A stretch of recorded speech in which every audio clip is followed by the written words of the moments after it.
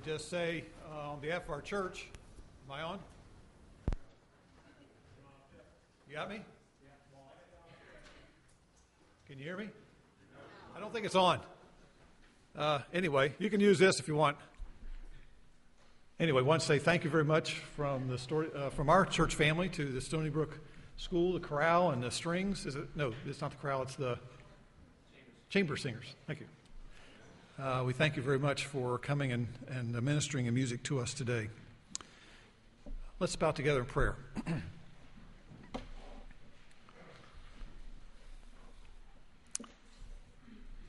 Lord, we who live in a time in which we're so busy and we're so inundated with information and with so much that is sort of absorbing things in full capacity every day. It's so full.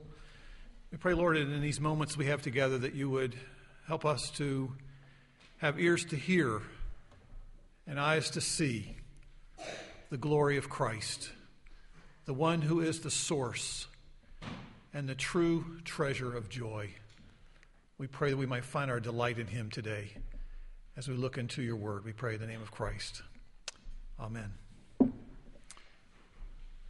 The great painters down through the years are those who have now have their masterpieces on the walls of various museums around the world. And I must confess to you that I have a favorite.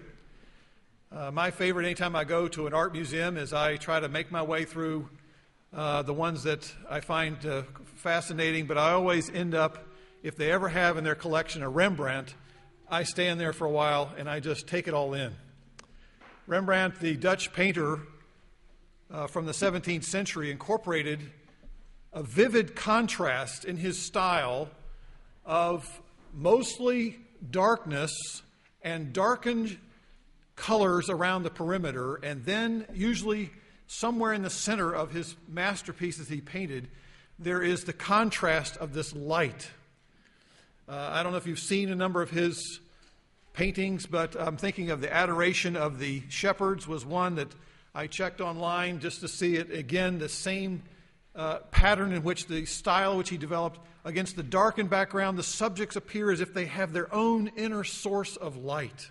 How many of you have seen a Rembrandt? You know what I'm talking about? Okay, a number of you. If we were to apply an artistic style to the gospel writer Luke, that's a big stretch, but follow me here. We could say that he incorporated a compelling contrast similarly to this theme of darkness and light.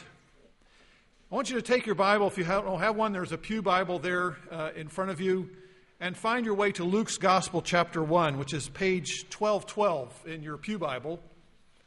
And I want to just take a few moments and just illustrate this for you, just to give you some samples and examples of what I'm talking about with how Luke points out against the dark background there are brilliant beams of light that shine through. First sentence of Luke's Gospel after the introduction of his book. Okay, so we're now in verse 5 of chapter 1, Luke's Gospel. We read these words. In the days of Herod, king of Judah. Now, most of us just keep right on going and don't think much about that, but if you know anything about Herod, those are not pleasant words for first century residents of Israel. The nation of Israel was occupied by a foreign power. Years of war had taken their toll. Paying taxes to a foreign power is a heavy burden to bear. It had been over 400 years since a prophet of God had spoken. There were 400 years of silence. It had been a long time since someone had said, "Thus says the Lord." And the God that was worshipped by the Israelites was mocked by the Roman soldiers and widely ridiculed. They prided themselves on their multitudinous gods that they worshipped and revered, including, obviously, Caesar. Even more distressing was that nothing seemed as if it was ever going to change. The weak members of that occupied nation had no deliverers and no defenders. Who would rescue the poor? Who would rescue the widows? Who would rescue the orphans, the sick, the outcast? Those who lived in the shadows. And that's why my first point for you this morning is I want you to see the theme that Luke weaves into or paints into his gospel, the abundant joy that comes in response to Jesus Christ coming. Into this dark and dismal situation, the light of God's revelation began to dispel the darkness. We read that God sent an angelic messenger there in chapter 1 of Luke, and he sends it to a priest by the name of Zacharias. And he brings good news to this gentleman, an older gentleman. He and his wife have been praying for a long time, and he hears from this angel that their prayers have been heard. They would have a son. They've been trying to have a child all their life. And the prophet, the son who's to be born, is to be a prophet who prepares the way for the Lord. Something exciting is happening here. And notice verse 13 to 15, chapter 1 of Luke. They were promised, this is Zechariah and his wife, Elizabeth. They were promised what? Joy and gladness. Anybody who has a child, after waiting a whole lifetime, and you assume that day would never come, I think it's almost an understatement of joy and gladness. They will have joy and gladness. Many would rejoice at their baby's birth. Here are the beams of light beginning to shine in the darkness. Follow the same theme here. 6 months later, we have another highly unusual occurrence in which an angel appears to a young woman betrothed to a carpenter in this small, out-of-the-way, small village of Nazareth. And Mary was promised that she would miraculously conceive a son, and that her firstborn would be called Holy Offspring, Son of God. And against the backdrop, as we said last 2 Sundays, we sort of touched on this theme of how that news is going to impact Mary's life. Because what that means is scandal. What that means is shame. Because it appears as if she's been unfaithful to the one to whom she's betrothed, Joseph. Despite all that, despite the fact that it's very likely she's going to be sent away by him and divorced from him, look at her response, verse 46, 47, chapter 1. Mary's response, "My soul exalts the Lord, and my spirit has rejoiced, not in her circumstances," because those are going to be really complicated. She doesn't fully understand them anyway. "My spirit has rejoiced in God, my Savior." As Mary celebrated the promise and the power of God, Luke, his brushstrokes now have painted all sorts of beams of joy that are diffusing the gloom and the despair and the darkness of hopelessness around individuals within the first chapter of his gospel.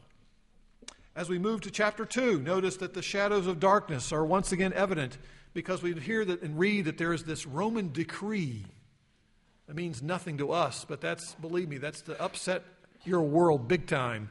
When the big honchos in Rome say, "Okay, everybody, we're going to count out the tallies and the totals of the census. You need to go back to your birthplace, and we're going to keep track of who's who and who's what, and we're going to get the money we need from you." That means that Joseph and Mary, these poorly educated individuals, now have to travel with other people, leave their means of making a living and surviving, and go down toward Bethlehem. And despite the fact that Mary was approaching her due date, she goes anyway, is required to, and while they're in Bethlehem, she gives birth in the less than desirable accommodations.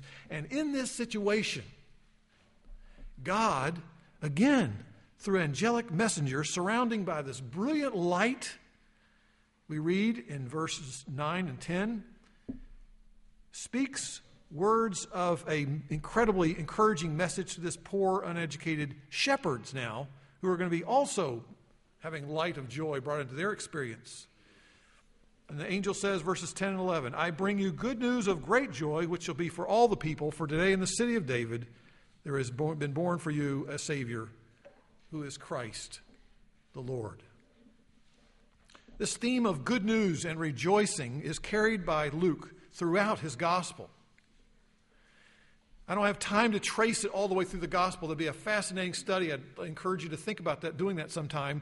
But let's just say this. Let's fast forward and turn to the last chapter of his book, chapter 24, page 1258 in your pew Bible. If you look at chapter 24, fascinating the way this is designed here, because Jesus has been put to death, and there's talk now that Jesus may actually be alive. It has not been substantiated by a number of people, but there is talk going around that some people have seen Jesus and he's alive. Well, some people think, no way, that can't be. And so they're walking around and they're feeling sad, including these two individuals who are on the road to Emmaus. Verse 17, it specifically says they're looking sad. There's a sense of shadows that are now enclosing their world. As what they hoped would happen, their hopes have been dashed. The one they were hoping would throw off the Romans didn't do it, and here he was put to death by the Romans. So I want you to look now at how Jesus comes to them. I won't have time to go through the whole thing. He explains to them with understanding of the Scriptures. Jesus explains how this is all part of God's plan. It's all working out, showing that all these things were speaking of him. And then notice, after he gives them further encouragement, gives them a sense of commission as to what they're to be doing. Look at verse 51 of chapter 24. While Jesus was blessing them, he departed from them. And they returned to Jerusalem. This is the last verse. They returned to Jerusalem. These are the followers of Jesus. With great joy. Now, am I reading something into the text, or is that not indeed a theme that is woven, a color, if you will, that has now been used by Luke, painting in that kind of contrasting darkness with the light, resulting in great joy? They were continually in the temple praising God. It's like bookends. The opening paragraph, the last paragraph, speaking and highlighting of the theme of joy as a result of Christ coming for the followers of this Jesus. Now, as I mentioned, there are many reasons why people in these particular examples had reasons to be disheartened, reasons to be discouraged. But Luke is emphasizing that God's actions in sending Jesus and his promises provided a basis for joy. See, the master painter Rembrandt was able to create the appearance of light, almost like coming out of his two-dimensional canvas, just by combining a few different kinds of paints. And by the way, he only used a very few number of colors of paint in his style. And with his brush marks, he would make this light, as it were, coming off that canvas. In a sense, the Gospel of Luke, it is God who is the master illuminator. It is God who is bringing forth joyous responses from people who otherwise, naturally, would have remained hopeless, would have been full of darkened hearts. And the joy which accompanied the announcement of Jesus' coming in his life and ministry must be attributed to the heart-transforming work of the Spirit of God, who is taking truth and applying it into the lives of people who are grappling with and seeing new insights into the greatness of God. Now, I realize all of us live in a dark world. The longer I live, the more darkness I see. Darkness where there is sin and where sorrow reigns.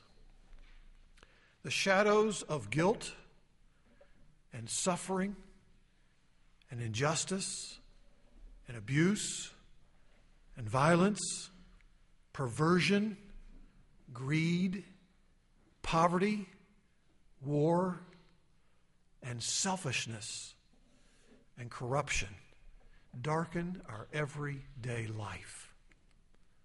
Don't you feel it? I feel it. I see it. I experience it. In the midst of these outward forms of gloom and darkness, many people are turning to some substance that can give me a rush, something to give me a lightness in my soul because of the gloom of the pain of living in this fallen world. So some people use legal, some people use illegal narcotics to lift their spirits, to lessen the heartache. Other people seek to escape the pain and the darkness through sex, casual sex, or through the fantasy world of pornography.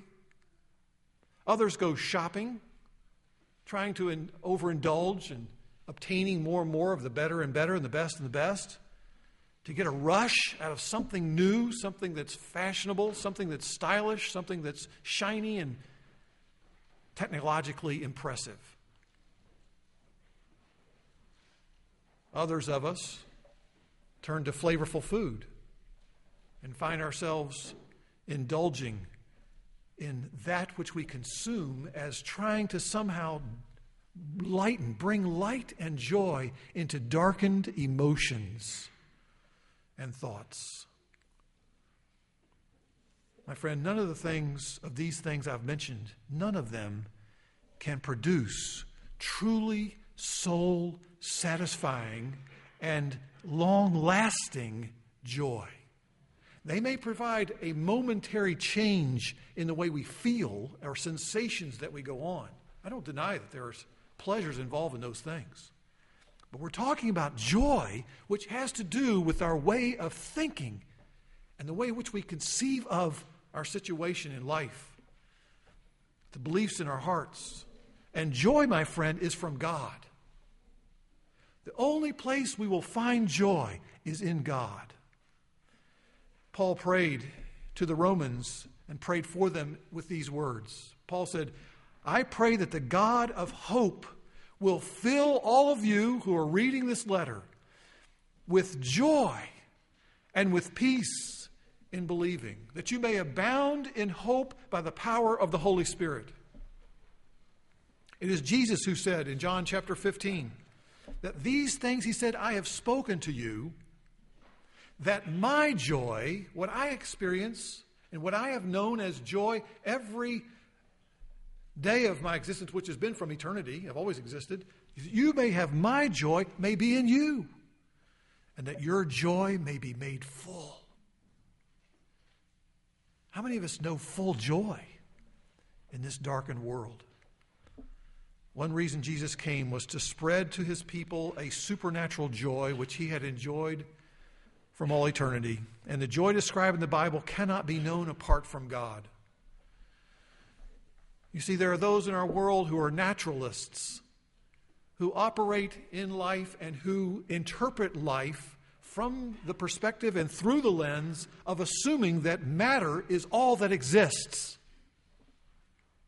And the only thing that explains how the world is the way it is to understand there is no God. It is merely a product of random collision of atoms and molecules over vast eons of time.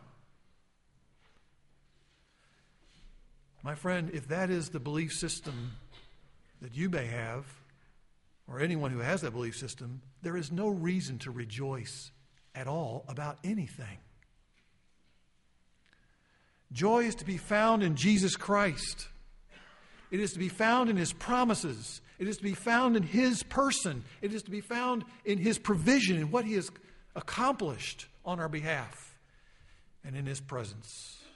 I want to take just our remaining moments here this morning, and I want us to focus on verses 10 and 11 of chapter 2. I just want to unpack them for us just for a brief moment here.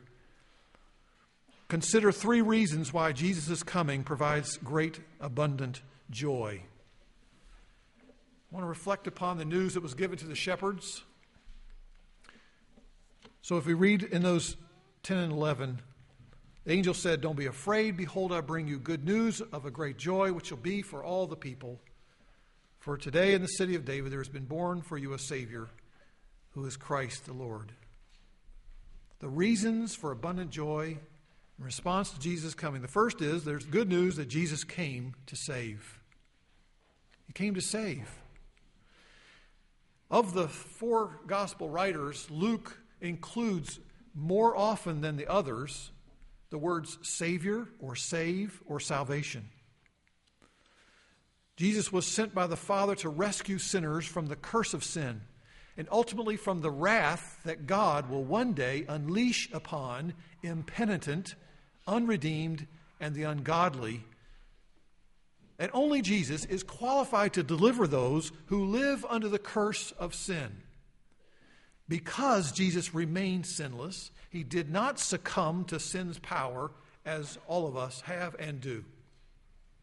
Jesus fulfilled the law. He did what Israel failed to do. He did what Adam failed to do. And it is John the Baptist who saw Jesus. Again, this is his cousin, the one that we read about earlier, who was told that Zacharias would have a child. John the Baptist, when Jesus began his earthly ministry, looked at him and said, "This is the Lamb of God who takes away the sin of the world."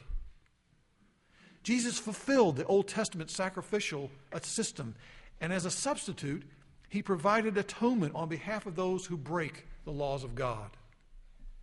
And Jesus saves in three ways. Think about this for a moment. Jesus saves in terms of pastime. To those who come to him and repent and believe and trust in what he did for them, Jesus saved his people from the penalty of sin. They are given full and complete forgiveness. But his saving also is present tense. He continues to save his people now from the power of sin that grips us and oftentimes encourages us to walk in darkness. And then one day Jesus will ultimately save his people from the presence of sin, as sin will finally be removed from us and we'll have a redeemed body. And the biblical writers emphasized the one reason that Jesus produces joy because of his work as a substitute. The Bible says again and again, Christ died for us. The word "for" is a special Greek word in which it means on behalf of. And so, again and again, Christ died on our behalf. Christ rose on our behalf. 2 Corinthians 5:15, verse 21. Only Jesus can liberate us from the corruption that's due to the fall. I want to read one other verse that talks about how God has saved in Christ. Listen to what he says in Titus chapter 3, verses 4 and 5. When the goodness and loving kindness of God, our Savior, the God who saves, appeared, he saved us not on the basis of deeds which we have done in righteousness, but according to his mercy, by the washing of regeneration and the renewing of the Holy Spirit.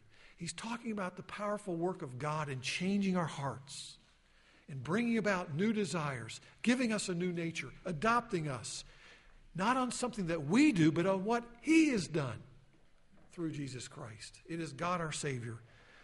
Jesus came to be more than merely compassionate. Jesus came not merely just to be a good listener or to have high levels of empathy. He is the Savior of sinners. And his saving work involves restoring us to a position in which we are before God and transforming us so that we are people who are now image bearers, who are being restored to what we originally were designed to be, worshipers of the one who made us. God designed us, and Jesus indeed is the one who transforms us. Let me ask you, does your heart rejoice in Jesus, the Savior who was born? Where do you turn for joy in your life? Do you try to improve yourself? Do you constantly try to say, well, if I could just do a couple more things, then maybe I can enjoy God more? And you put much emphasis on your performance of being a better person, of somehow improving some area of your life. You know it's not right, and you're trying to improve that. My friend, you'll never find joy in trying to be a better person. Joy is found in Christ, who has done for you what you cannot do, who has taken the debt of what you owe to God, paid it in full, and he gives you the free gift of adoption and the privileges of being a son of God. He loves you, and he has given you what you'll never be able to earn for yourself, righteousness on the basis of faith. So I wonder if you tell yourself that you don't deserve to be a child of God because you say and do things that you know are not right. And so you sort of live your life without joy, trying to just make it through this world, trying to deal with the darkness as best you can, looking for something that's going to bring a little light into your life. But you never really turn to God because you realize God is just, there's too much guilt stuff. My friend, look at Christ. Christ is the one who imparts life, the life of God within you. He's the one who heals, lifts, transforms. He's the one who adopts and renews and indeed loves us. Come to Him. You'll find joy in Christ. Secondly, letter B, I want us to look at the good news that came, that Jesus who came as Lord. You say, yeah, well, this Jesus, He may have done some great things, but look at the world, it's all screwed up. The reason to rejoice is directly related to Jesus' authority and power over the forces of evil. Jesus is the only one who can save His people from their nemesis, the evil one, Satan. Hebrews 7 says that Jesus is able to save completely those who draw near to God through Him. Why? Since He always lives to make intercession for them. You see, when Jesus Christ was raised from the dead, He overcame Satan's greatest weapon, that was death. And Jesus, all-conquering King, He is an invincible Lord over all. And He broke the power of demonic forces. He broke the power of satanic forces that still operate in this world, but they are on a leash. Their days are numbered. His kingdom is advancing. He will bring about justice. He will throw off the different forces of oppression, and He will prevail over the forces of wickedness, and His kingdom cannot be overturned. And so that's the reason, my friend, we rejoice not in what's happening in the world in general or in our circumstances, because the world never becomes what we want it to be until Christ returns. We long for heaven on earth. The fact is, we rejoice in the Lord. Lord meaning what? The Master, the King of Kings. And Lord, actually in Luke, if you look at the first 2 chapters, almost every instance of the translated word Lord is an allusion to Lord meaning God in the Old Testament. The one who came is God in flesh. So Jesus warned His disciples only hours before He was crucified that those who opposed Him, those who hated Him, those who were ready to destroy Him, and who schemed and connived and found ways to somehow get around the system and bring about the most unjust trial that's ever been held in this world, that those who opposed Him were about to be filled with joy and celebration and gladness of heart, because it would appear as if their scheme to destroy Jesus, to have Him put to death, to remove Him from the scene of causing so many difficulties for those in power and political and spiritual forces of the first century. Acts 16:20. Jesus said to His disciples, listen, it's going to appear as if they've won the victory. It's going to appear as if the forces of evil and all darkness now has come and enclosed the whole world, and there's no more hope, when He was put to death. But He says, listen, it's just the opposite is going to take place. For you, He says, the reaction is going to be mourning and deep sorrow, which indeed they experienced when they saw the one they had their hopes in being treated in this way, and He never did get off that cross until He came down as a dead body. The darkness of injustice would be pitch black at that moment. And when Jesus died, it would be easy to conclude that every promise that He made was null and void, and that anybody who would think about following Him or trusting Him would be a complete idiot, because it looked as if He had been overcome by the forces of evil. Look at John 16, verse 20. You ought to find this one. Look it up. This is amazing what Jesus said. John 16:20. Jesus says, your sorrow will be what? Turned to joy.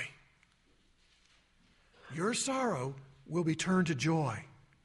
Whenever a woman, he compares now to an illustration of a woman who's expecting. I've never given birth to a woman. Never given birth to a child. I am not a woman, is what I meant to say. I've held the hand of my dear wife when she was in the travail of labor. And let me tell you, there's a lot of suffering going on there. And they tell you in the childbirth classes, there comes a moment in labor in which it will be very easy for the one in labor to want to just give up. The pain is so bad, and it's been going on so long and intensifying and getting worse and worse. The person just says, I can't deal with it. And they forget the focus. They forget what you're trying to do. You forget all the steps and whatever. And that's what Jesus sort of implies here as he talks about the illustration of a woman giving birth. He says, whenever a woman is in travail, when she's in the awful struggle of labor, she has sorrow. She's like, why do I have to go through all this? It's awful. She remembers the anguish, however, but when she gives birth to a child, she remembers the anguish no more. Once that child is born, wow, all the suffering, I forget about it. Look at this precious little child. For joy, a child has been born into the world. Therefore, he says to his disciples, you too now have joy. You too now have sorrow. Don't we have sorrow in our world? You better believe it. Jesus is not promising you a world in which you never have tears and pain and anguish and sorrow. But notice this. He says, I will see you again, and your heart will rejoice. That's the promise of joy, not found in them and their performance or their abilities or their cleverness. It's found in Jesus Christ. He says, no one takes your joy away from you. I love that promise. Only a King of Kings, only the one who triumphs over evil can make that promise and make it stick. The infant Jesus, so weak and helpless, wrapped in strips of cloth and placed in a feeding trough, was and is today considered insignificant and irrelevant in the eyes of the power brokers of our world. And yet the baby that was born in Bethlehem was what? The Lord, God in human flesh. And joy comes to those who are confident Jesus is able to keep his promises. Joyous are those who believe that Jesus' kingdom will prevail. Joyous are those who are confident that evil will not prevail ultimately, and that his will be done on earth someday as it's being done in heaven. My friend, there is joy, one who can give joy. There is light that is penetrating through the darkness of our world. It is found in Jesus Christ. Do you know him? Have you found joy in Christ? Is he your joy? Are you hopeful of what Christ can accomplish in the midst of what's wrong in our world, all of the injustice, all the suffering? Are you trusting that God is at work, that he can work all things together for good to those who love him and called according to his purpose? Thirdly and quickly, I want us to consider one more thought here. The good news that Jesus came for all the people. We can't overlook this because Jesus did not come merely for those who owned large portions of property. He did not just come for those who had attained the highest level of education. His mission as Savior was not directed merely at those who spoke the language or shared his culture. Jesus came as a Savior for all the people. As you read through the Gospel of Luke, it is a fascinating study to think through the kinds of people and the types of people that Jesus sought out and ministered to. It's the nobodies. It's the outcasts. It's the outsiders. It's many of those who are on the fringe. They existed on the fringe. of religious society. And they were always at an arm's distance and very far away from the religious leaders who avoided those kinds of people. And it was those people who were on the fringe were making their way into the kingdom. It's fascinating. The blind, the lepers, the deaf, the poor receive the good news of the kingdom. And the despised and the corrupt officials, the greedy officials, who no one ever thought anything good could come out of these people, were ones who were finding forgiveness and restoration and healing. It is Luke who records Jesus with 3 parables, chapter 15, in which he spells out very clearly and dramatically the illustration that Jesus receives sinful people who repent. And he celebrates that. There's joy in heaven when people repent and come to Christ. Verse 7, there is joy in the presence of the angels of God over one sinner who repents. Jesus said that he came not for those who are well, but for those who are sick. The sick need physicians. He says, I have not come to call the righteous, but sinners to repentance. And so the Apostle John numerous times wrote in his writings, in his gospel, in his epistles, he said, the Father has sent the Son to be the Savior of the world. God so loved the world that he gave his one and only Son. Whoever believes in him, whoever you are, whatever you have done, whatever struggles you are facing, no matter what kind of thoughts you've had about God in your moments of anguish and heartache, whoever believes in him shall not perish, but have everlasting life. And so my question to you, my friend, is this morning, we're about ready to sing the hymn, Joy to the World. Has joy come into your world through Jesus Christ? I pray that's so. Let's pray.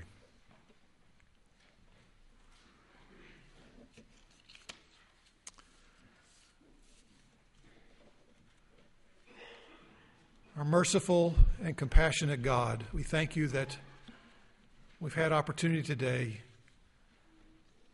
to look at the brushstrokes of grace and truth and to see in the writings of Luke, the physician,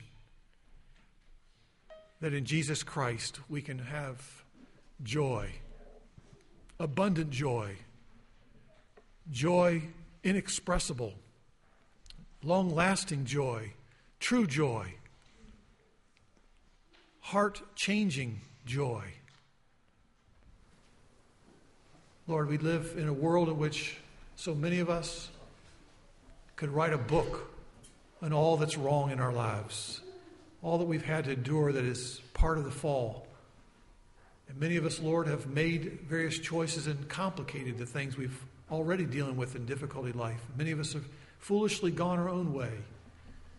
Lord, help us, I pray today, to see that there is good news of great joy to all of us. Every single one of us can find good news in Jesus Christ.